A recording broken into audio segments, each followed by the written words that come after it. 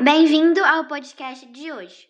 Hoje vamos falar sobre diversos temas relacionados à migração. Então vamos começar. Primeiro vamos introduzir o que é migração. As migrações humanas tiveram lugar em todos os tempos e numa variedade de circunstâncias.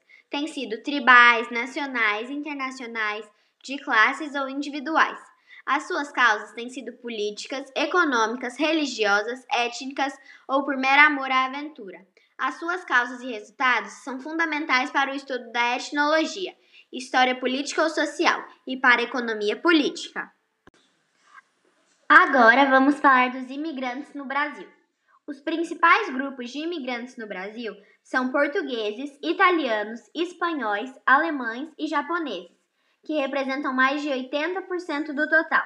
Até o fim do século XX, os portugueses apareceram como um grupo dominante, com mais de 30%, o que é natural, dada a sua afinidade com a população brasileira.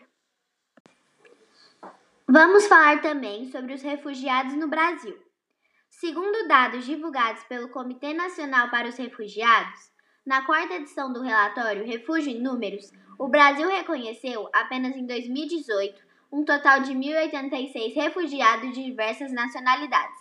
Com isso, o país atinge a marca de 11.231 pessoas reconhecidas como refugiadas pelo Estado brasileiro. O que é imigração? A emigração é o ato de deixar o local de origem, a pátria, com a intenção de se estabelecer em um país estranho. Um indivíduo que se encontra nessa situação é denominado na sua pátria por emigrante. Vamos falar também um pouco sobre migração interna. A migração interna no Brasil acontece principalmente por motivos econômicos e desastres ecológicos. A população de um país não é apenas modificada pelas mortes e nascimentos de seus habitantes.